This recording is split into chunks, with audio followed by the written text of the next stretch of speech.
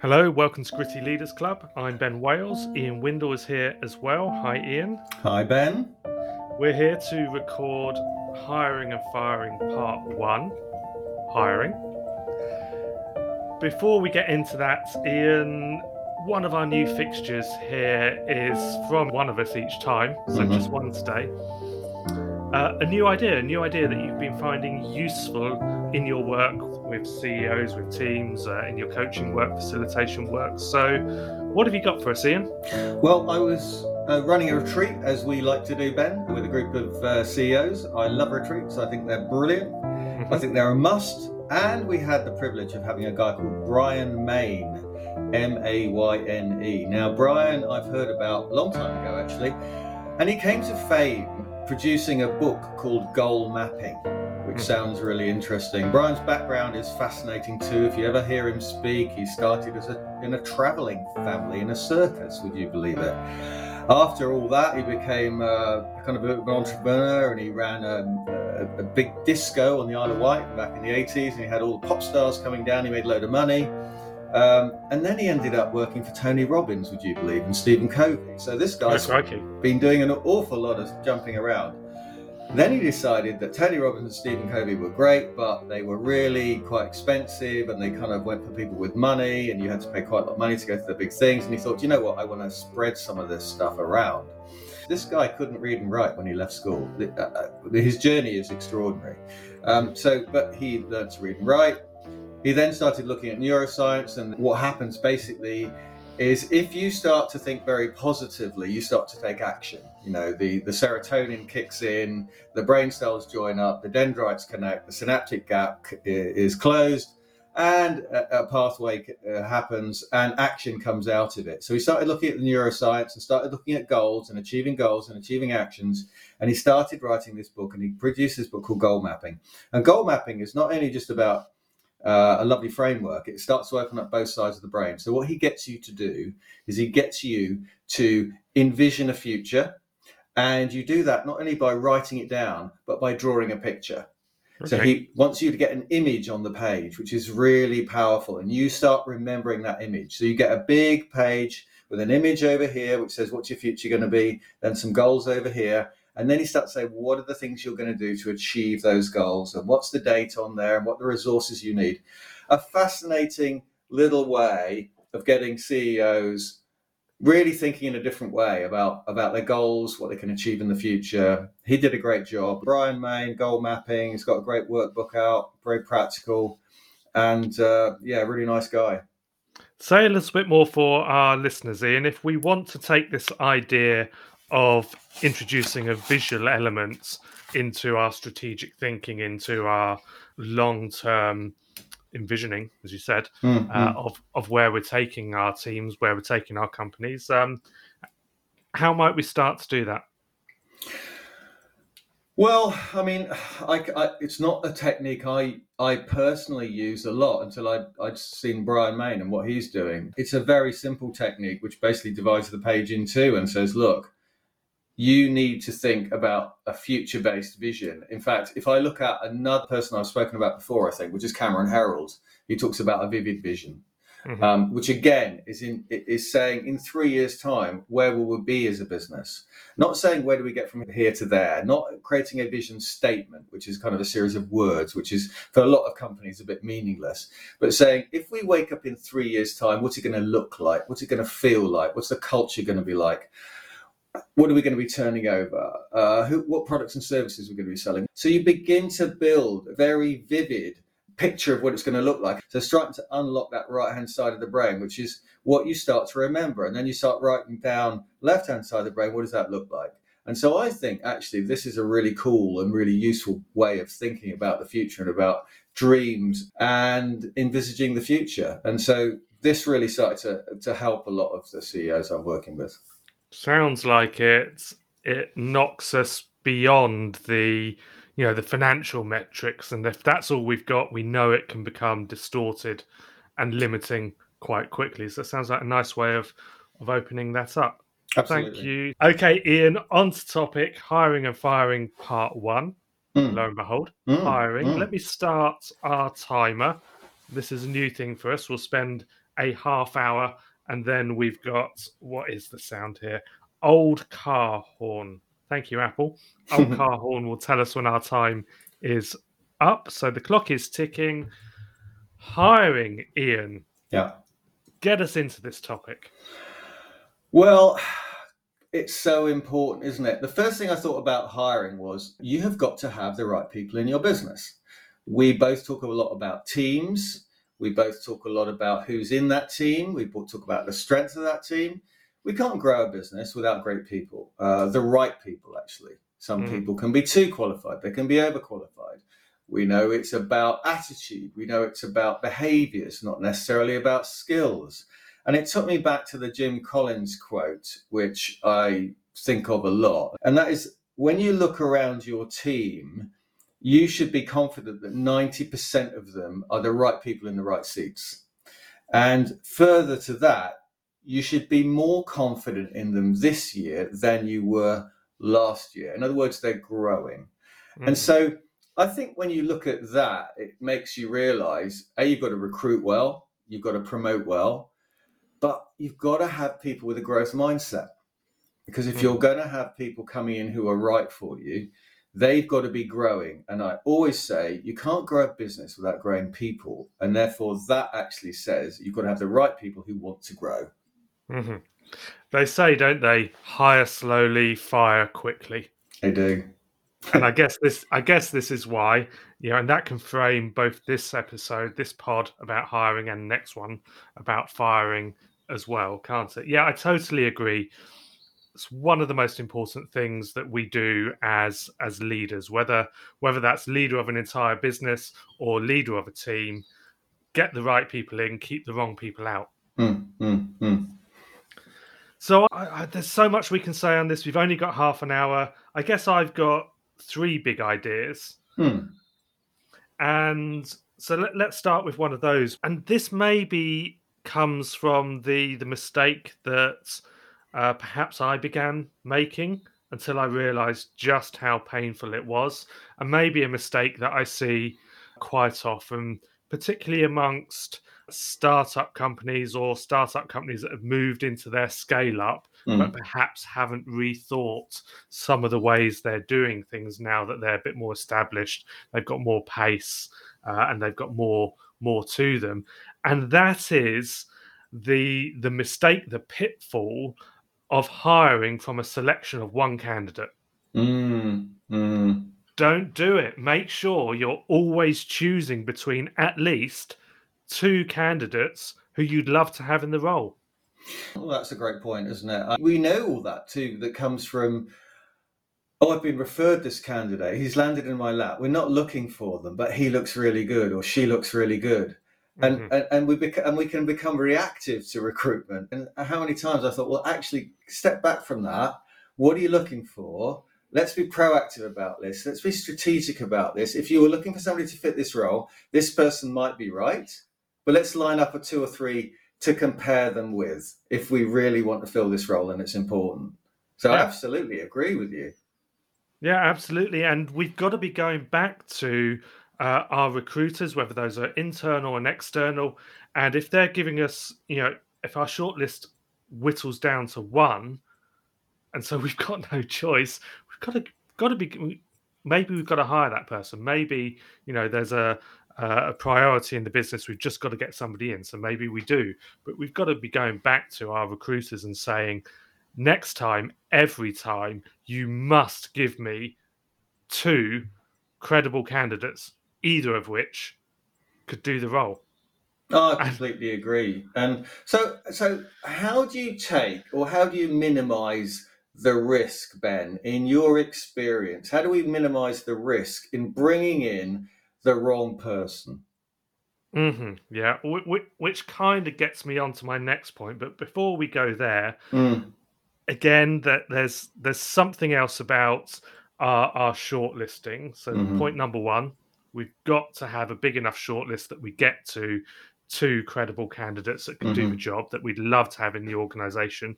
In fact, if we're hiring both of them because they're both that good and we're a growing organization, then this really becomes an accelerator for us. So there's multiple reasons to do that. Ah. The second is we need to be rejecting those shortlists if they're not diverse. Yeah, completely. Just send it back. Yeah, Just send it back. Sorry, guys. Give me another shortlist that's properly diverse.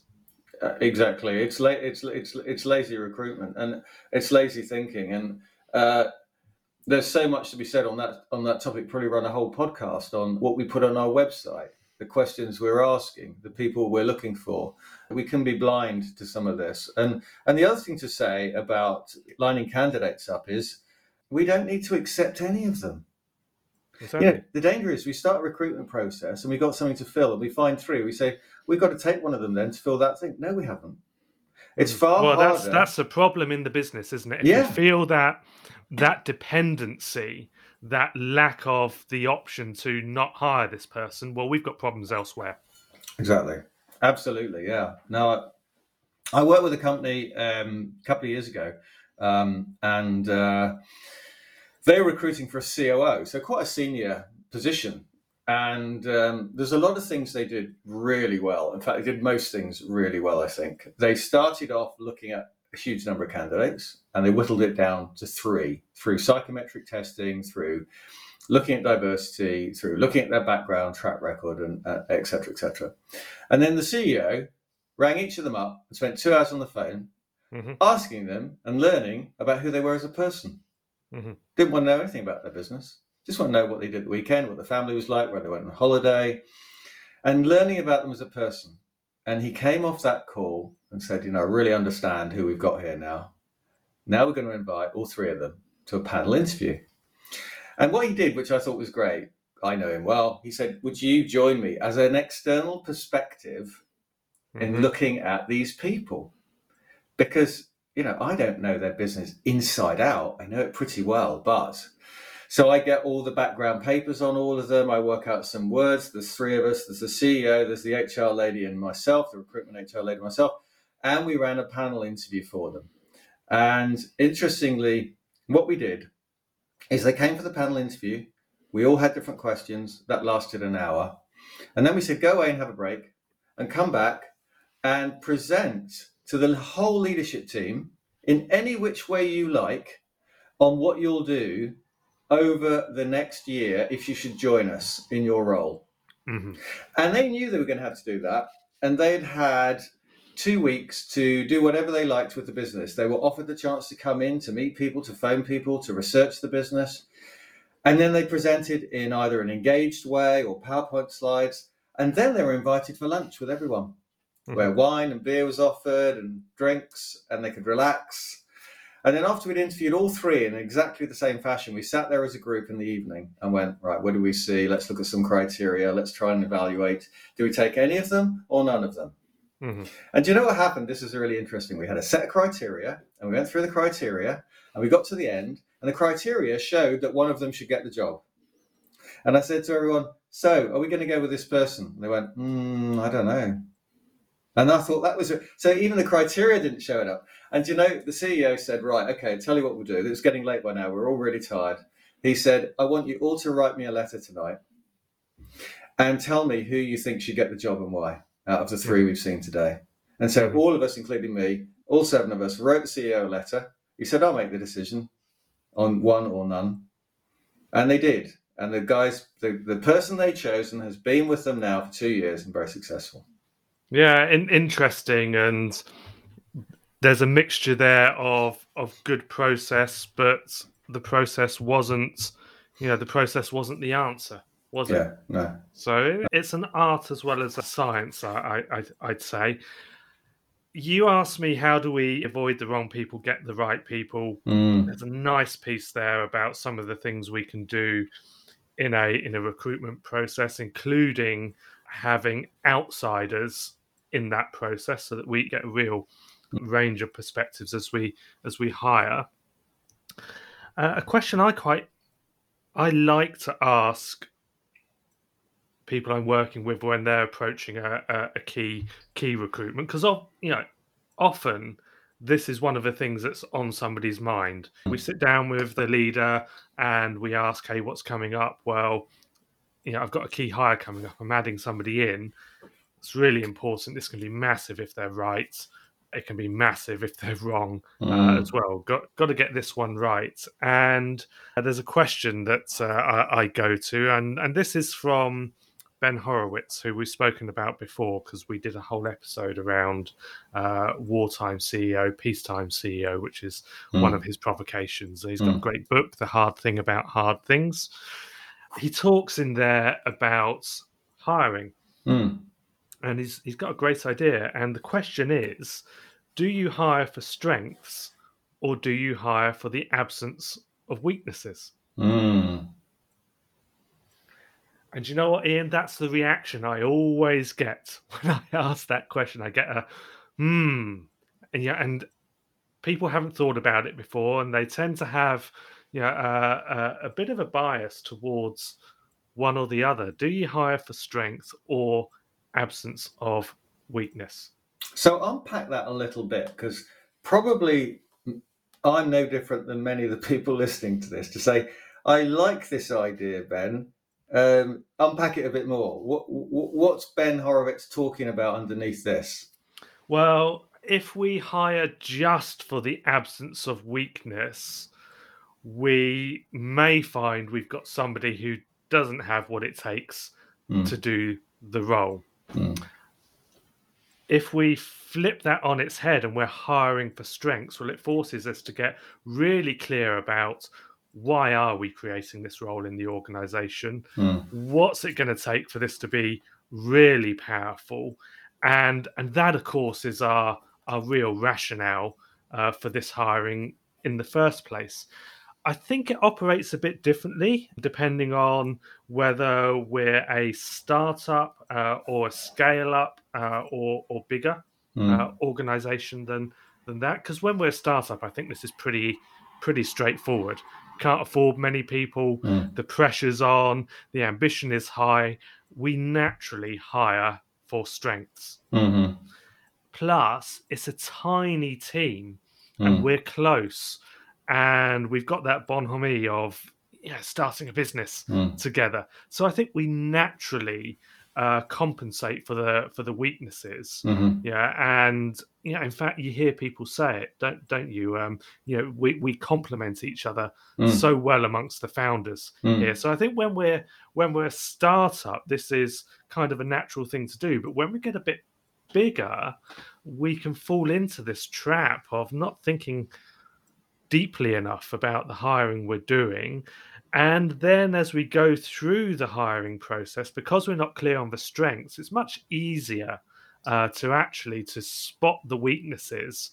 And then the hiring becomes about weeding those out and discarding candidates because they haven't got weaknesses without a thought to whether actually they might have had the essential strength to make it work. And the other difference, I think, is once we get to scale up and we've got teams in the organization, well, guess what? Teams have got a bunch of people in them. And if we've got a bunch of people working together behind a common goal, guess what? We can compensate for each other's weaknesses. And that's where I ended up with this.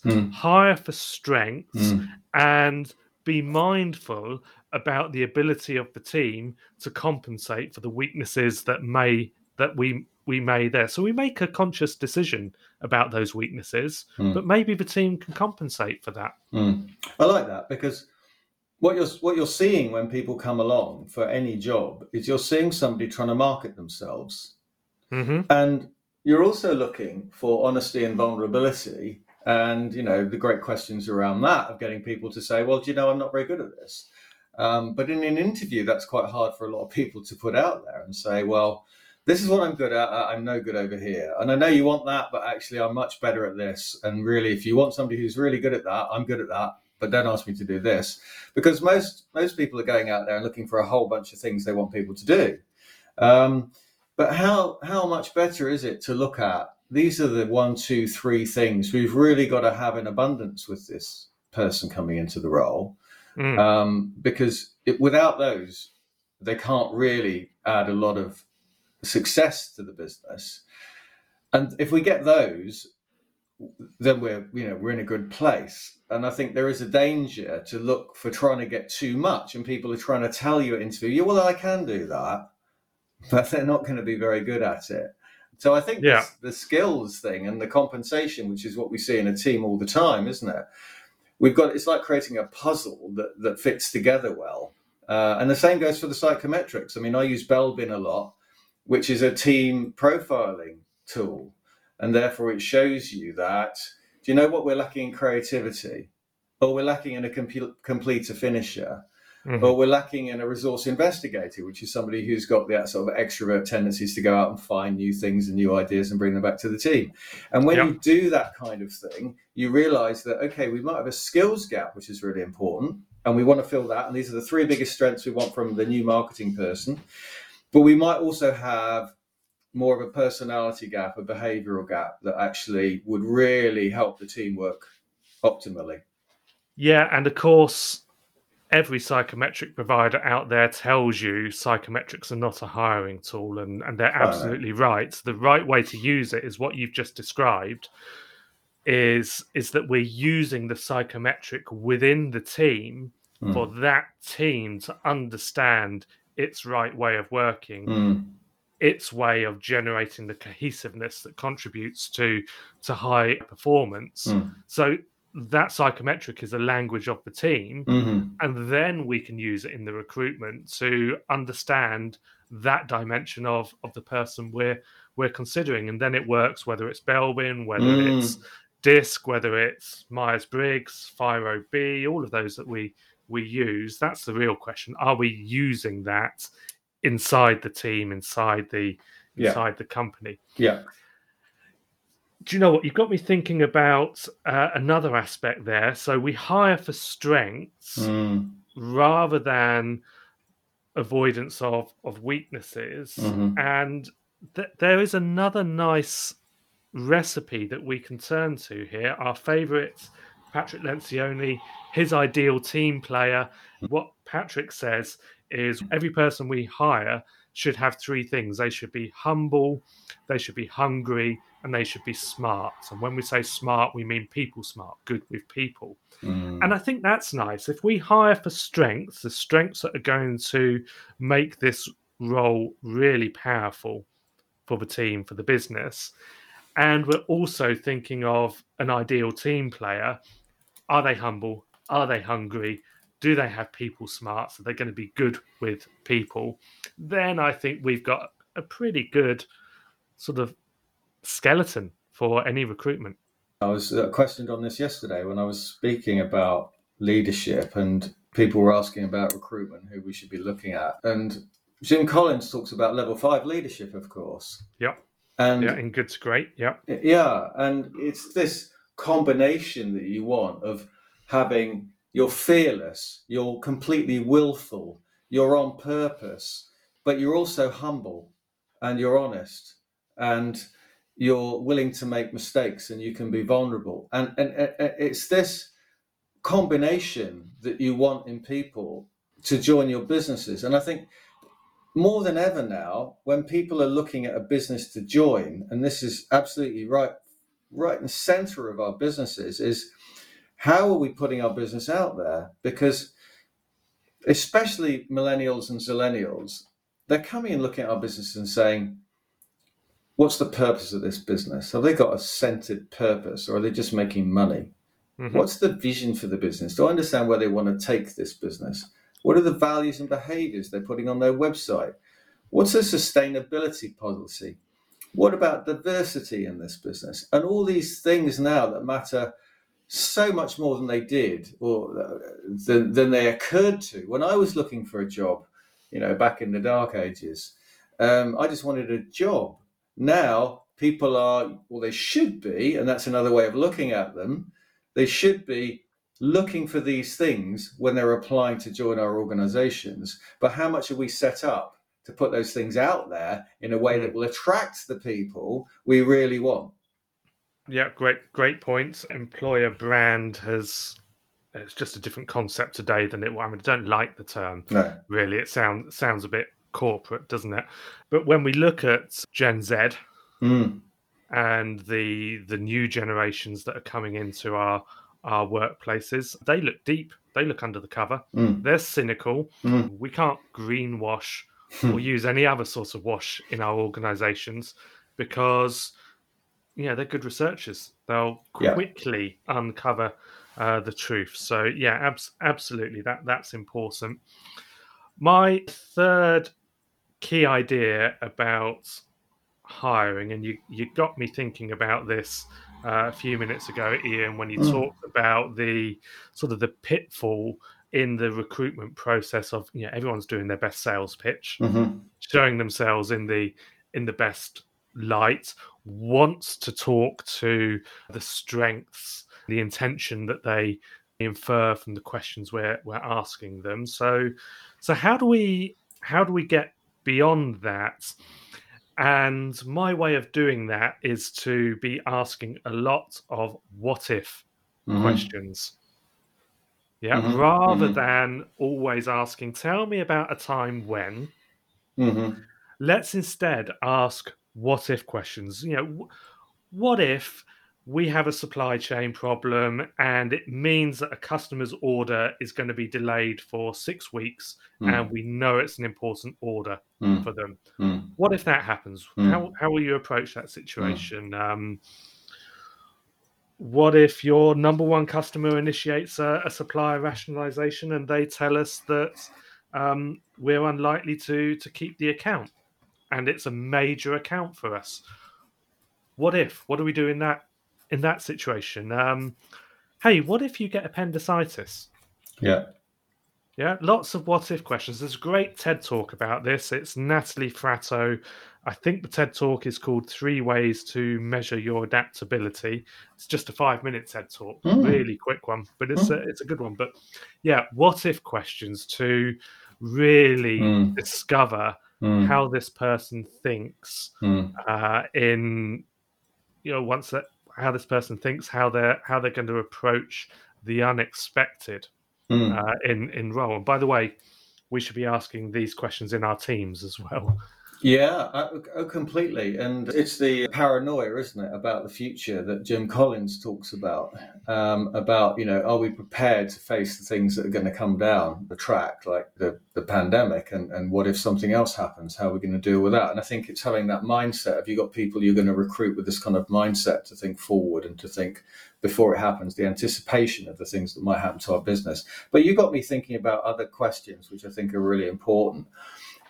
And because you mentioned Patrick Lencioni, of course, if we're trying to build high-performing teams, we want to create teams that are the center of them. They've got great trust, great psychological safety, and are willing to be vulnerable, and therefore discuss the real issues on the table. Now, if that's the teams we want to create, now we can move people into that space through a lot of training and coaching and help to move them into this vulnerability space. We know that from the work we've done. But if you find somebody who is naturally quite a vulnerable, humble, open person with an incredible will to get there and go there and be something great, then that means they're going to fit into the team much better to start with. If we can recruit on that as well. So I think one of the things we can start to unpack in the recruitment process is, where have they had hard times and how have they dealt with them? What challenges have they had in their lives that they've had to deal with? Where have they shown vulnerability and had real challenges where they've had to open up and show that they haven't done things well? And I think trying to explore that, where you get the heart of authenticity and honesty and openness and transparency and all the things we're looking for in people as well, is a very interesting way to go down and really see what's behind the mask that people often will put on in a recruitment interview. Yeah. Tell me about a time when you've really needed to dig deep. Yeah, exactly. Yeah, nice question. And the other way around as well. Let's find out what ambition, what vision this person has for the role. So, hey, tell me, in a year's time, let's say we hire you today, and in a year's time we sit down and you say to me, hey Ben, it's not been a good year. It's been an amazing year, and this is why it's been an amazing year. And then what do you say? So what's the content of that? And then, we get a feel for how they're thinking about the role, the future, what's possible, whether or not they're going to bring themselves to the role, how they might shape that. Are they going to shape that without input from senior authorities in the business, or are they going to be quite inclusive and sort of socialize that vision as they go? And of course, you need a fairly rich recruitment process for somebody to have gathered enough context about the organization and met at least a couple of the key people, so that they can have a reasonable stab at that question. And we've got to remember that they're not yet in a position of having a proper amount of context about the organization. So we might get an answer that actually wouldn't play well, but we do learn what's their thought process, what is their ambition. Completely. What's your view, Ben, on something we haven't discussed? Some people would say it's not a big thing, and some others would say it's a really big thing, which is getting references. How do we do that in a great way that helps us? Yeah, I go each way on references, but I'll tell you, Ian, what I did. I didn't bother with asking for written references. I know that my HR people did. We've got to dot that I, cross that T. So we will gather the written references. I would phone up each referee. Yeah, absolutely. And you learn so much from that conversation. Yeah, because sometimes people want to do an off-the-record chat, don't they? What's he really like? What's she really like? Tell me about them. So sometimes you get that. Sometimes they won't take the call. Sometimes none of the referees will take a phone call. Yeah. So then you've really got to consider: do we know enough about this person on the merits of the process and the written reference? The good ones, in my experience, all of their referees will take a phone call. Yeah, that's interesting. And they've got plenty to say, and they'll give you a half hour of their time. Yeah. And another question for you, and you might throw it back at me or just take it on, which is, how much notice do we take of their social presence, their social media presence, their LinkedIn profile, their Twitter feeds, their Facebook, their Snapchat, all the stuff that some people put out there, and some people don't put much out there, but more and more people do put stuff out there. What do we do with all that stuff? Yeah, check it out. We can learn from a person that way. Yeah. Absolutely. How do they present themselves? What's important? How much are they using their influence, and in what ways? And of course, it depends on the role, whether that's important to us or not. But check it out. It's another information point. Yeah, absolutely. I've heard terrible stories about people not being taken seriously because of something they put on Facebook or something they put on some other social platform that just shows them in a poor light. So yeah, be careful out there. Well, and eyes wide open. Let's be real about it as we do look at somebody's social presence. Exactly. Why wouldn't they have a party occasionally and let their hair down? Well, maybe we shouldn't be hiring people that seem never to let their hair down and have a completely varnished life. Exactly. So we're getting towards the buzzer. Is it coming along soon? I'm getting the feeling that the buzzer's just about to buzz us, Ben. Do you know what? The counter got to 0, but it didn't. It didn't buzz. Oh, there you are. I had to do that manually. Excellent. I'm glad we got there in the end. Yes, there's the buzzer. So I'm going to keep it going now since it was not behaving. Yes, I can't stop it. There we are. Well done. I think. Good job. So, how would you sum up this hiring piece then? I mean, I've got a few sort of big takeaways for me, but what was the big things for you out of this? Well, my three things are choose between good candidates, never be hiring from a choice of one. Yeah. This idea of hiring for strengths rather than to avoid weaknesses, and at the same time, think about Lencioni's ideal team player. Are they humble, hungry, and smart? Ask what if questions. This was my framework for hiring. I guess there's one thing that I've not mentioned, and this is something that I always did when I was seeking to be hired myself. And I always hope that a candidate is going to do this for me, which is, if I wanted the job, I'd say so. I'd say, hey, do you know what? I've really enjoyed meeting you. I've really enjoyed the process. I've enjoyed finding out about the company. I'm really interested in the job. I'm going to do a great job with the job. If you give me the job, I'd like the job. Yeah. Show some passion. Say I want the job and I'm going to do a good job for you. Make that connection. Yeah, absolutely. Yeah, people can be too formulaic on both sides. I mean, I suppose what I'm taking about, I love the hiring for strengths, not weaknesses. I think that's brilliant. I would say growth mindset. I think we've got to for the vast majority of our people, we've got to have a growth mindset. And I think the other thing I'd really say, try and unpack, is how open and vulnerable and honest will they show up in an interview process? Because that's a really good statement of how they're going to start being in teams and in our businesses. How authentic are they going to be? Lovely. Great. Well, let's get out there and do some good hiring. Good job this morning, Ian. So we'll be back in 3 weeks' time. It might be part 2 of this, firing, another important task, part of the CEO role or any leadership role.